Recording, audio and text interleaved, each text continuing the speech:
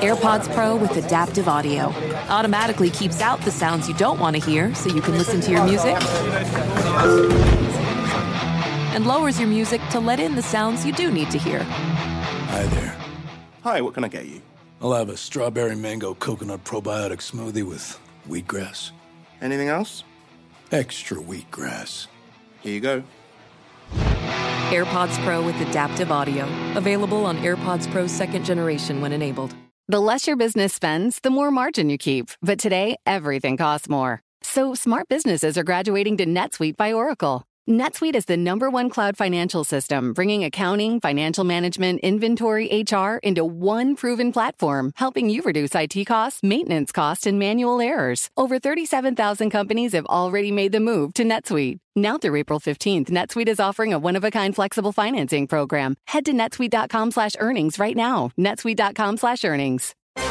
This is Bloomberg Business of Sports. Everybody is into soccer, so it's not a case of like building the game in '94. To me, the Mets have one of the most aggressive owners in all of pro sports. Women's sports has become much more high profile. There's been a lot of focus on it. TV networks have made a killing off college football, and they will continue to do that. You have a very motivated owner, which the Padres do, which the Phillies do, which the Yankees do. You spend. I think sports may be driving some of these streaming services as they go forward. There's a shelf life to being an athlete. You have to figure out what the pivot's going to be. Bloomberg Business of Sports from Bloomberg Radio.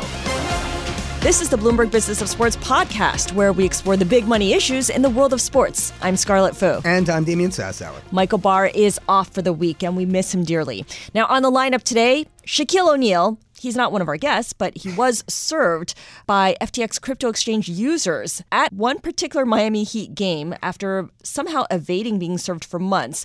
That's on top of his being sued over some unregistered Astro crypto tokens as well. We're going to speak with Bloomberg Law's Martina Barish on what the charges are, what this means for Shaq, and all his issues right now. Plus, we're going to be talking to Bloomberg's Randall Williams, who joins the program to discuss Tom Brady's post-retirement life, as he's now reached an agreement, Scarlett, to become a partner and equity owner in the Las Vegas Raiders. That is straight ahead on the Bloomberg Business of Sports podcast. But first,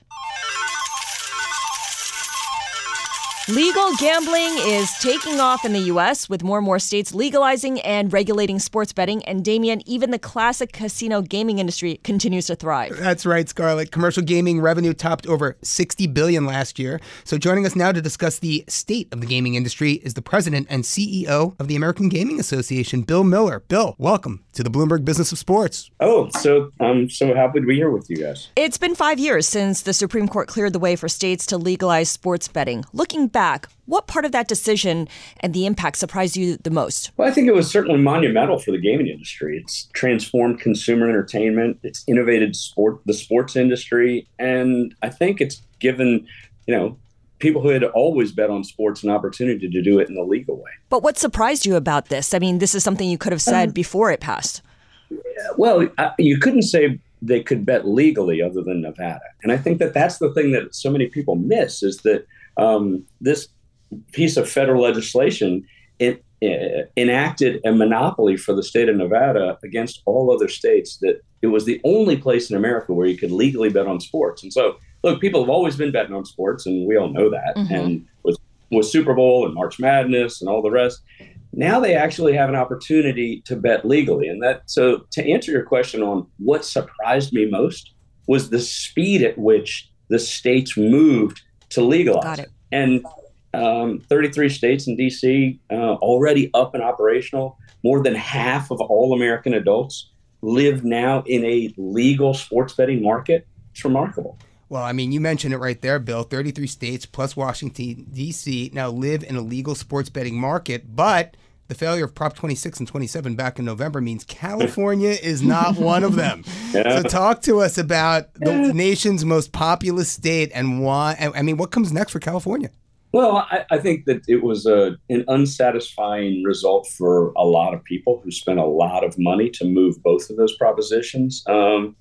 But, I think all the stakeholders go back to the drawing board. And, certainly there are a lot of equities involved in California. And California's not the only state. We've got Texas, another gigantic state with no sports betting, and Florida is stuck in the courts. And so You've got three gigantic states that still have yet to figure out what the right pathway is. But I think it was important what the Supreme Court said 5 years ago, and that was that it's up to the states and the individual stakeholders within the states to figure out what sports betting looks like in that state. And so, is it slow in these three states? It might be, but honestly, I've been spending most of my life in either government or lobbying and advocacy work, and I've never seen anything move quite as quickly as 33 states and DC up and legal within 5 years. What does that illegal betting look like down the road now that sports gambling has been legalized in so many states? We are taking market share away from the illegal marketplace. And I think that we've seen it in states where the markets have become a little bit more mature. And again, maturity is kind of in the eye of the beholder, right? So we're only 5 years into a legal marketplace. The illegal market has decades of head start, specifically the online offshore marketplace. So look, nobody's going to go after, no one is suggesting that Super Bowl squares or March Madness office pools are going to go away. Mm-hmm. But it is clear that from our perspective, we have moved sports bettors who have been, betting in the illegal market, either with local bookies or with offshore websites that may or may not pay you when you win to the legal regulated market. And then we think that that's a really, really important development. I was just looking at your State of the States report, $13.5 billion of tax revenue for state and local governments. What are you seeing? What trends are you seeing at the state level? Well, I think the thing that you see in the state level is mostly related to population. And so when you see a big state come on board, like New York did last year, kind of December, January, you saw a pretty big spike in sports betting. We used to look at it all the time, and it was remarkable.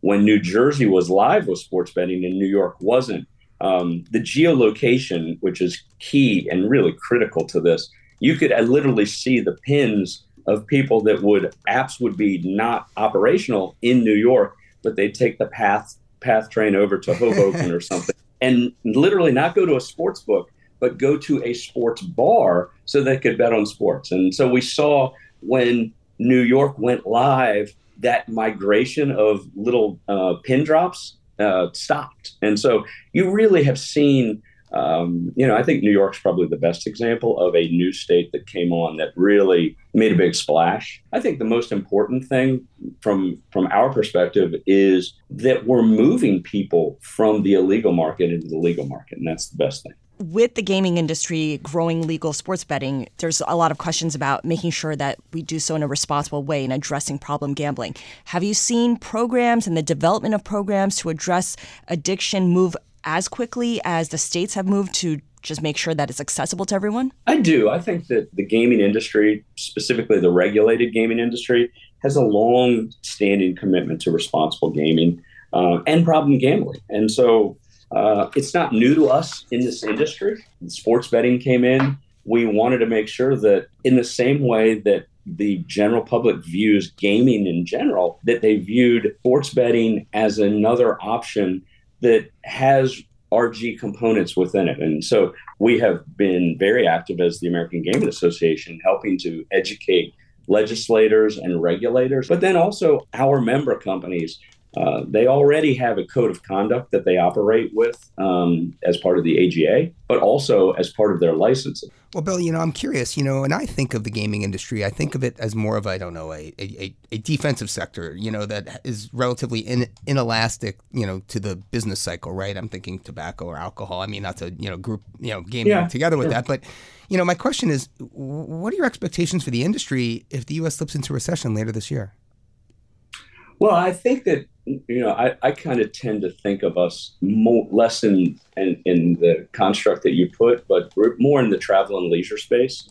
And look, just as people are more concerned about their financial well-being, there's certainly that creates some headwinds for everybody in the travel, leisure, and hospitality space. And so I think that we have seen resilience in our industry, despite kind of these gloomy forecasts about recession, but so far so good. So, I guess my last question then is, Bill, what are you most excited about? Is it this wave of sports, betting that's taken, or is it technological innovation in slots and table games and iGaming? When you think about the industry writ large, what gets you most excited about its future? Well, I think that it's one of the great things about the gaming industry is it's continuing to evolve, and you see that from how the industry navigated COVID.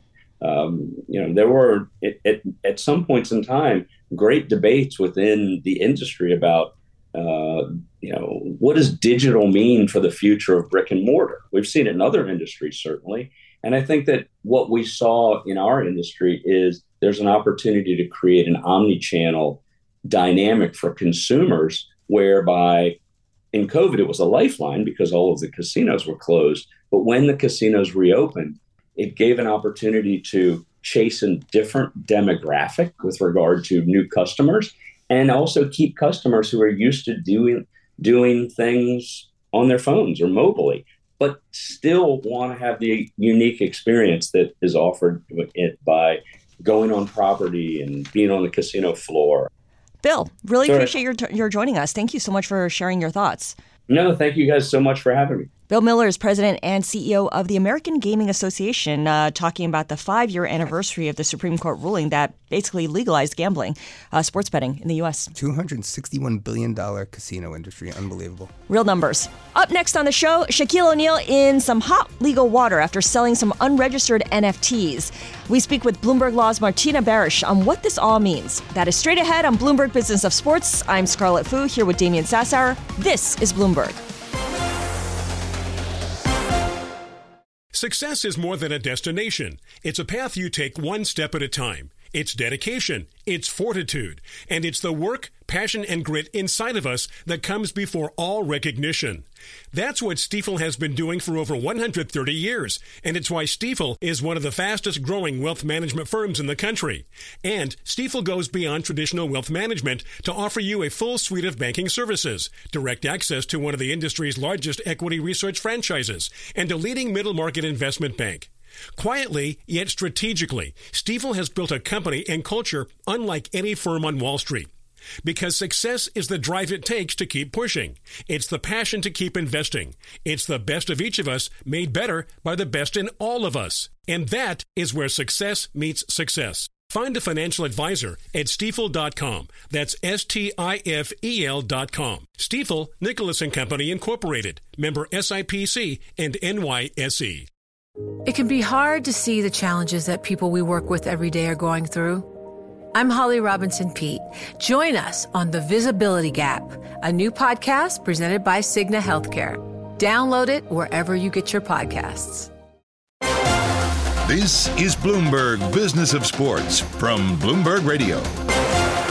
Welcome back to the Bloomberg Business of Sports podcast, where we explore the big money issues in the world of sports. I'm Scarlett Fu. And I'm Damian Sassower. Damian, it's been a while since FTX collapsed, but you remember when, it was around how many star athletes were part of the branding? Oh, I remember. Sam Bankman-Fried had all of them down in the Bahamas at his place, if I'm not mistaken. We're talking Tom Brady, we're talking Shaquille O'Neal, Steph Curry, a whole gamut of multimillionaires. Yeah, some colorful commercials during a certain Super Bowl, if I remember correctly. Hey, it's Shaquille O'Neal, and I'm excited to be partnering with FTX to help make crypto accessible for everyone. I'm all in.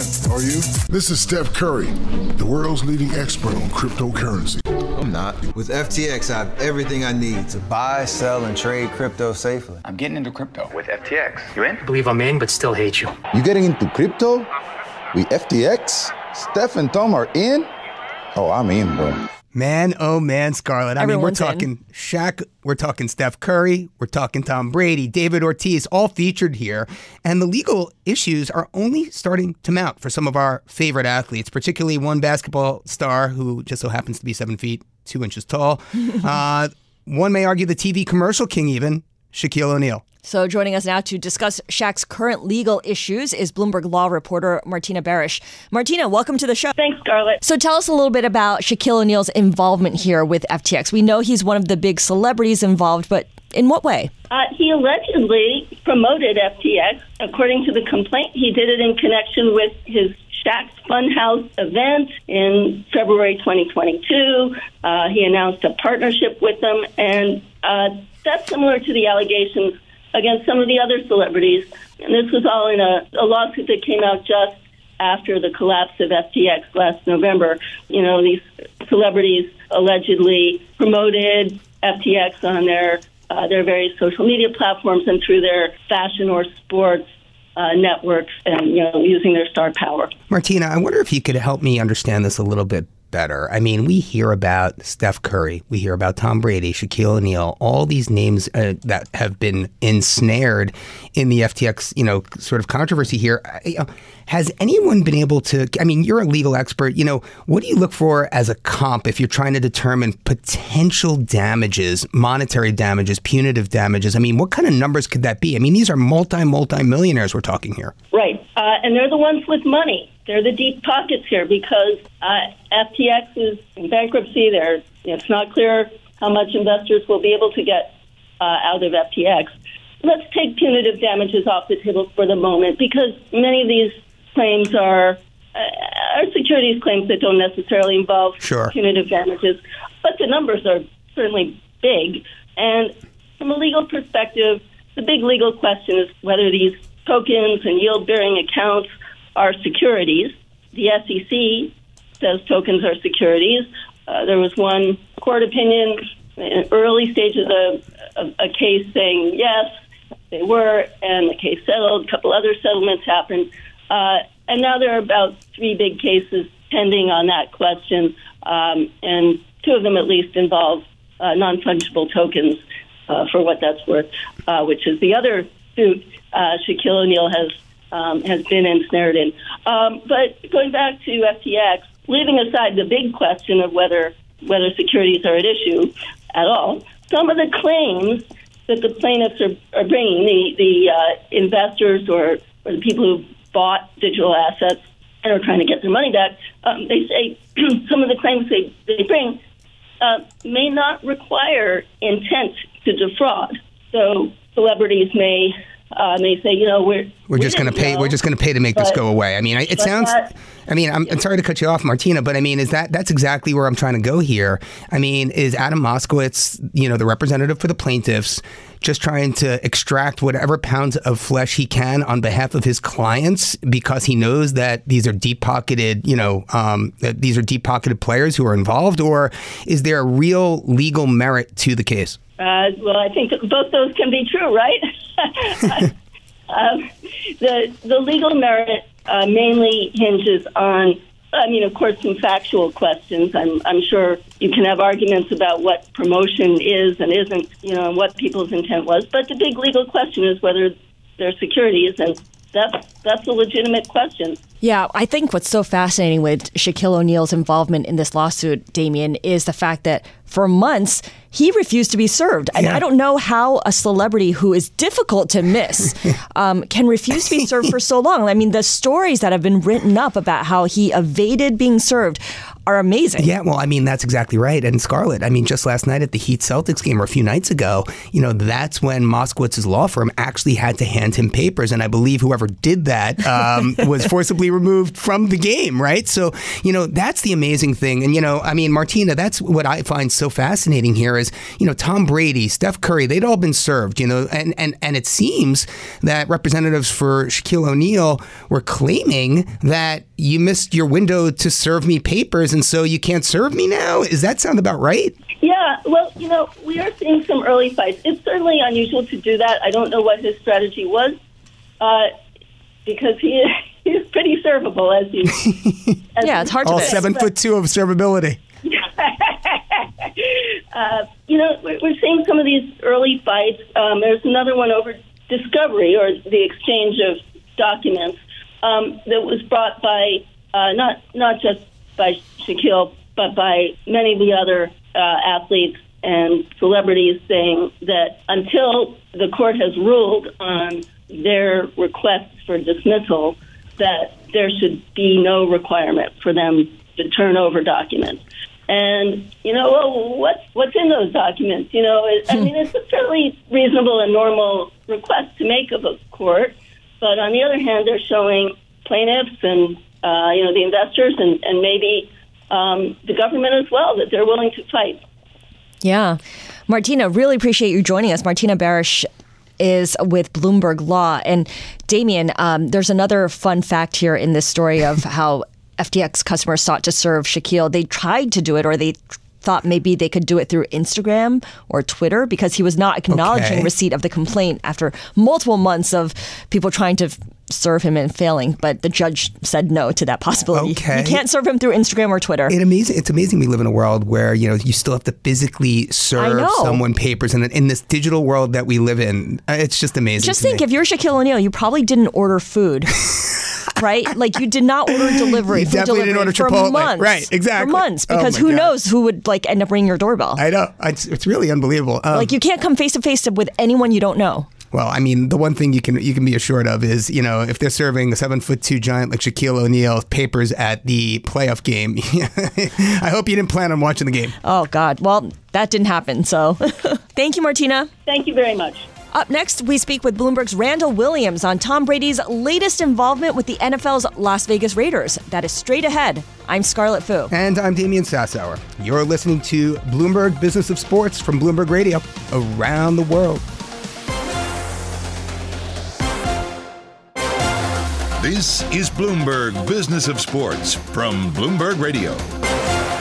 Welcome back to the Bloomberg Business of Sports podcast, where we explore the big money issues in the world of sports. I'm Scarlett Fu. And I'm Damian Sassower. So, Damien, it's been a while since NFL legend Tom Brady, decided to hang up his cleats and become just a regular civilian. But now he's back in the game, we think, right? He's going to be a minority owner of the Las Vegas Raiders if everything goes according to plan. Yeah, no. So joining us now is Tom Brady himself. No, I'm just kidding. Joining us now is Bloomberg U.S. sports reporter Randall Williams. Randall, welcome to the Bloomberg Business of Sports. Happy to be here. Well, talk to us a little bit about where you were last week. Talk to us about LA, bro. Talk to us about the NFL Rookie Week. What went on? Sure. The NFLPA Rookie Premiere, it's presented by Panini. So every year after the NFL draft, the PA and Panini together, they select between 35 and 50 rookies to go to LA, and basically they have to sign at minimum 5,000 trading cards. Some of them, it's crazy. So 50 to 100 players, right? I mean, so 35 rookies. to 50 30 players. Is so small. It's a small group. In essence, I think the PA would like to grow the amount of players, but I mean, that means you have to extend the time period of the event itself. It's a 3-4 day event.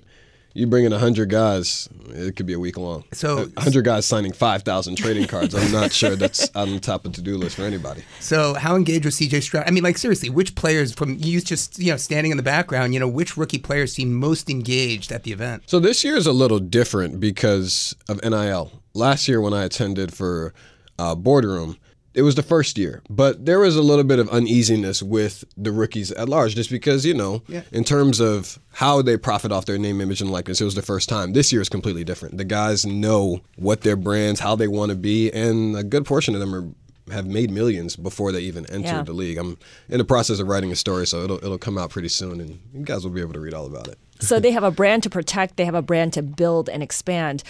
Of course, at this event, you have a lot of the sponsors attending as well, right? It's not just Panini America. There's Procter & Gamble, Pepsi, DraftKings. I mean, Fanatics. The list goes on. What kind of engagement is there between these sponsors and the players? After the players, there's a transition around these stations that the brand set up, and most of them are in private rooms because they're capturing content, meeting the rookies, and you bring in media, too much media, it becomes a frenzy. Yeah. So they're in these private rooms and they're capturing content, Sleep Number's there, the guys are laying on the bed, EA Sports is there doing things for their Madden game. All of these things are very, very private. Like, it's even hard for me to get in there, and I'm not even going into detail on some of their activations, so to speak. But it's definitely an event that the brands are vying to go to because it's a lot of private time. How much time do you get with the top 5, 10 picks of the NFL draft? It's not a lot. I mean, you go from the NFL draft to rookie OTAs to so many things. It's not a lot of time for brands to meet some of these rookies, and this event offers that time. So they're cultivating relationships, or they're solidifying how they're going to move forward with expanding each other's brand? I'd say both. It depends on the brand. I mean, the advantage that NIL has lended to college athletes is that some of these guys are entering this event with pre-existing relationships with the brands that are already there. Sometimes the relationships are brand new. It just depends. Well, look, I'll tell you, we can obviously guess what kind of players were there, and we kind of know some of the brands that were there. I'll tell you one brand that was not there, FTX. Talk to us about what is going on with FTX, with, Tom Brady. I mean, I even heard that, some law firm handed Shaq O'Neal papers at the Celtics Heat game the other night because of this lawsuit. And talk to us about how the NFL's Players Association, how they're teaching these rookies to protect their brands from the FTXs of the world. Is that part of the curriculum there? Yes. I don't know that the NFLPA identifies a brand and be like, oh, don't do business. Don't do business with them. But in terms of how they're going into these deals and negotiations, they're definitely, here's the do's and don'ts that we advise you on. Whatever they decide to do afterwards is completely up to them. But there's group licensing and there's individual licensing. So obviously in a game like Madden and that the NFLPA licenses the players' rights to go out to, then that's where the PA comes into effect. The individual deals, NFLPA doesn't really have much to do with those. Now they'll say in these sessions, hey, here are the do's and don'ts. But when some of these players have representation for so long, they should know it. Yeah. They should know it. Now, a year ago, you couldn't say that. That's why the NIL valuations of some of these players were a little lower than what they are right now. I mean, the number one pick, I think Bryce Young's valuation by one was $3.5 million. Mm-hmm. The number one player in 2022, I think was like $350,000. Yeah, but I mean, I think really at the end of the day, even the NFL doesn't know, right, Scarlett, the damages or the potential punitive damages that might very well be inflicted on players like Shaq O'Neal or Tom Brady due to some of these businesses, some of these, crypto, people thought it was real back then. It's not real anymore. But I guess sticking on the Tom Brady conversation, there's been some news on that front, Randall. Talk to us a little bit about the Raiders. Sure. He's a part owner now. I don't think anybody knows what his stake is in the Raiders, but he's a minority owner. And in some ways, it's a full circle moment. If you track back, 4 years ago, when Tom Brady was a free agent, Dana White had a conversation, I think it was with Rob Gronkowski on a UFC broadcast, and essentially he said that Dana White negotiated a deal for Tom Brady to come and play for the Raiders. John Gruden, the head coach of the Raiders at the time, it never happened, essentially. And so then he ended up going to the Buccaneers, and we all know the rest. But he had a relationship at some point. Now, obviously, it went in separate ways for a number of years because he went to go play for the Buccaneers. But ownership in the NFL is something that he's pursued before. Even after the Raiders thing, there was the Dolphins. Right, exactly. I mean, they lost the first-round pick this year because of Stephen Ross, and his buddy Bradley Beal, who's the vice chairman of the Dolphins, basically was talking to him about it. I think an equity stake, not necessarily him coming to play for the Dolphins, but I'm confused. The report was both from, I think it was Mike Florio at Pro Football Focus. Right. But the report was both. The report was that he was going to be a part owner, be the quarterback, and Sean Payton was going to be the head coach. Right. And then, of course, all of that was with an equity kicker. Right. Yeah, I'm interested to know. Let's just, God forbid, something happens with Tua Tagovailoa this year. But if Tom Brady decides, let's say something happens with Tua Tagovailoa, and he ends up out for a specific amount of time or whatever. If Tom Brady wants to go play for the Miami Dolphins, does he now have to sell his stake in the Raiders? Yes, exactly. If he unretires, right? Right. He would probably have to. I would think would be a conflict there. I would think so. Is his ownership a done deal, or do lots of people have to sign off on it? I mean, does the rest of the league's owners have to sign off on it? I believe the 24 of the 32 owners have to approve of it, but I don't know that there's any reason that they won't. What do you think this means for his $375 million 10-year deal with Fox? Yes. I mean, with the richest broadcast contract that we know of. I mean, now we're talking about numbers that we can relate to. Yeah, right, Dave? yeah. I mean, 10-year 375, no problem here. Who knows what Tom Brady's going to do in the next couple of years? You think when it's him calling the games on a Sunday afternoon, he's going to say that he thinks the Raiders are going to lose? I don't think so if he's a Raiders owner. But no, I mean, I think he would. It's Tom Brady. Randall, do you think, just take a step back then, what is the real reason? I mean, these NFL owners are all billionaires. I mean, Mark Davis doesn't need the money. Maybe the valuation that Tom provided to him for the Raiders, that he liked that valuation. Maybe it was he thinks that Tom's brand can add something to the franchise. Owners they would have no trouble opening their ownership circles to have investors. I mean, we saw it a couple years ago when the Broncos sold, for example. Like, after the deal was closed, we saw Lewis Hamilton come into the ownership group. We saw Condoleezza Rice come into the ownership group. So in different instances, ownership groups are 100% opened up for specific individuals. Why Mark Davis opened it up for Tom Brady? You could say he's the GOAT. He's the greatest football marketer ever in terms of a guy who has helped the game grow. Probably more endorsement dollars than any exactly. other. Anytime the name Tom Brady appears in print, it'll say, comma, winningest football quarterback of all time and part owner of the Raiders. Now, the interesting thing to me is the fact that when you talk about football earnings, Patrick Mahomes' contract is $450 million. But by the time he's done playing, he will have made $500 million on the football field. Is he going to be welcomed into some of these ownership groups the same way? Because as we're seeing, the NFL players are, and the NBA players are, and the MLB players too, all of them are making so much more money than what they used to be. And so with that, we're seeing more players invest in different things. Not a lot of players have invested in the big leagues yet, unless you are a GOAT, i.e. Michael Jordan and the Hornets. And LeBron has talked about having the Vegas team, but there aren't a lot of players who are jumping into the bigger leagues. They buy pickleball, but that's different. I mean, $100,000 to get in versus who knows what the stake is or what the minority stake is to get in for a team. Randall Williams, Bloomberg U.S. sports reporter, thank you for joining us here, laying your knowledge on us and all that good stuff. Yes, I'll be back soon. Look forward to it. Up next on the show, our producer and engineer, Sebastian Escobar, puts us through the numerical gauntlet yet again as we play this week's Number of the Week, Scarlett. Oh, I'm groaning inside already. No, me too. That's straight ahead on the Bloomberg Business of Sports. I'm Damian Sassower, along with Scarlett Fu. This is Bloomberg. Success is more than a destination. It's a path you take one step at a time. It's dedication, it's fortitude, and it's the work, passion, and grit inside of us that comes before all recognition. That's what Stifel has been doing for over 130 years, and it's why Stifel is one of the fastest growing wealth management firms in the country. And Stifel goes beyond traditional wealth management to offer you a full suite of banking services, direct access to one of the industry's largest equity research franchises, and a leading middle market investment bank. Quietly, yet strategically, Stifel has built a company and culture unlike any firm on Wall Street. Because success is the drive it takes to keep pushing. It's the passion to keep investing. It's the best of each of us made better by the best in all of us. And that is where success meets success. Find a financial advisor at Stifel.com. That's STIFEL.com. Stifel, Nicholas & Company, Incorporated. Member SIPC and NYSE. It can be hard to see the challenges that people we work with every day are going through. I'm Holly Robinson Peete. Join us on The Visibility Gap, a new podcast presented by Cigna Healthcare.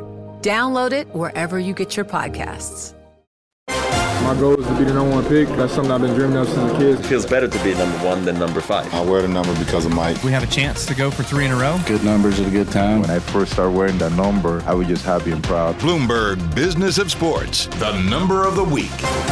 Welcome back to the Bloomberg Business of Sports show. I'm Scarlett Fu. And I'm Damian Sassower. And it's time to play the number of the week. Aye. Sebastian, our producer and audio engineer, is here to run us through the gauntlet. Sebastian, what do you got for us? All right, guys. So, the Oakland A's seems like they're going to be out of Oakland pretty soon and heading over across the desert to Las Vegas. So now as we put a pin on the end of the Oakland A's' reign in the Bay Area, I want to know, what is their winning percentage from the time that they were in Oakland from 1968, and we'll go to 2022. And let's regular not count. Season or postseason? It doesn't even matter. It's so bad. All the games. So this is including the games. All the games. Well, I'm going to guess it's sub 500 for sure. Yeah, I think so. I'm going to start there. Now, it can't be like 3. It's got to be like 450 for me. I'll go 450. I'm going to say it's 425. 450, 425. Guys, let's remember this was a star-studded team in the 70s. That was only for a few years. Reggie Jackson went to the Yankees. You're saying we're underestimating. I guess he's saying it's like 525 or 550 even maybe. I mean, if he's telling us we're too low, below 500. And when did the A's move to Oakland? This was 1968. Okay. 1968 to 2022. So what did I say first? I said 450? All right, I'll go higher. 451. No, I'm kidding. 560 for me. All right, I'll go 520. 520, 560. And Damien, you are the closest here at 518 winning percentage. 518. Wow. Yeah. Oh, wow. I mean, it's got to be in that range, right? Of just under like 480 to 520. Most teams are probably It's still just a in coin there. toss. I would have thought, though, that's a good question because I really would have thought, just given recent memory and the fact that they are sucking wind this year, that, would have been below 500. Now, I can tell you, if we're including this year, the A's are below 500. Yeah, you see that? There you go. Oh, man. I got to feel bad for Billy Beane. He's such a talent. I guess I don't feel bad anymore. He's going to be going down to Las Vegas if everything goes their way. Scarlett, what's interesting is that it looks like they're going to have to tap Clark County for a $380 million loan to get a stadium down there. And what I found most interestingly, is that if they don't have a stadium deal in place by January of 2024, they are no longer a part of the Major League Baseball, the revenue sharing agreement, right? So, wow. So that's kind of big news. So if you're... That is no time at all. It's no time at all, right? So, you know how politics work. So, my question is, can't Clark County kind of hold their feet to the coals a bit here and extract their pound of flesh? I'm thinking they just may be able to do that. Are they not aware of how things work? Or maybe it's because they're aware of how things work. Maybe it's exactly. Maybe it's because that is how things work. Yeah. Well, I'll tell you how things work here. We not do just one number. We do two numbers. Oh, okay. So we get a chance to redeem ourselves. Okay. We do have or a chance, I get a chance. But I don't know. It's soccer related. So let's talk a little bit about it. In 2 weeks, we have the UEFA Champions League final taking place in Turkey, Istanbul's Ataturk Olympic Stadium. This is on Saturday, June 10th of this year. So what I want to know, guys, is... how much did Real Madrid earn for winning the Champions League final last year? This will be in dollars. Oh, my God. I wouldn't even know where to begin. $300 million. No, come on. They don't win that much money, really, for winning a league? I don't know. Look, don't get me wrong. These soccer clubs have quite a bit of coin, but... This is the most prestigious tournament in European soccer. It's a pretty big deal. The purses just keep going up every year. I don't know I wouldn't even know where to begin. You know me, I'm not a footballer like that. Lay it on us, Sebastian. How bad do we look here? All right, well, I'll tell you one thing. You guys are both pretty bad at this. Yes, we knew that. It is $146 million that they won. What did right I say? in the middle. I said You were 300 good. something million. You were good. Well, Sebastian, thank you for making me look so foolish on the Bloomberg Business Sports Radio. Nicely done, guys. I think we'll try again next time. Was this a draw? Could we say that this was a draw? I'd take a draw, sure. Okay. Let's say we all lose here. Oh, so yeah, it's a draw. Okay. This has been the Bloomberg Business of Sports podcast. We'd like to thank our guests, American Gaming Association President and CEO Bill Miller, as well as Bloomberg reporters Martina Barish and Randall Williams for joining us this week. And of course, thank you for listening. I'm Scarlett Fu. You can find me on Twitter at Scarlett Fu. And I'm on Twitter at @DSasauer. And I'm Sebastian. You can find me on Twitter at Under the Seabass. Clever. Tune in again next week for the latest on the sports stories moving big money in the world of sports. This is the Bloomberg Business of Sports show from Bloomberg Radio around the world. To address our new climate reality, the world needs radical solutions. Collaborate for a greener future at the Bloomberg Green Festival, a groundbreaking celebration of the thinkers, doers, and innovators leading the way. From design and culture to technology, science, and entertainment, hear from inspirational speakers and immerse yourself in climate solutions. July 10th through 13th in Seattle. Title sponsor, Amazon. Get 20% off using promo code RADIO20 at BloombergLive.com/Green Festival.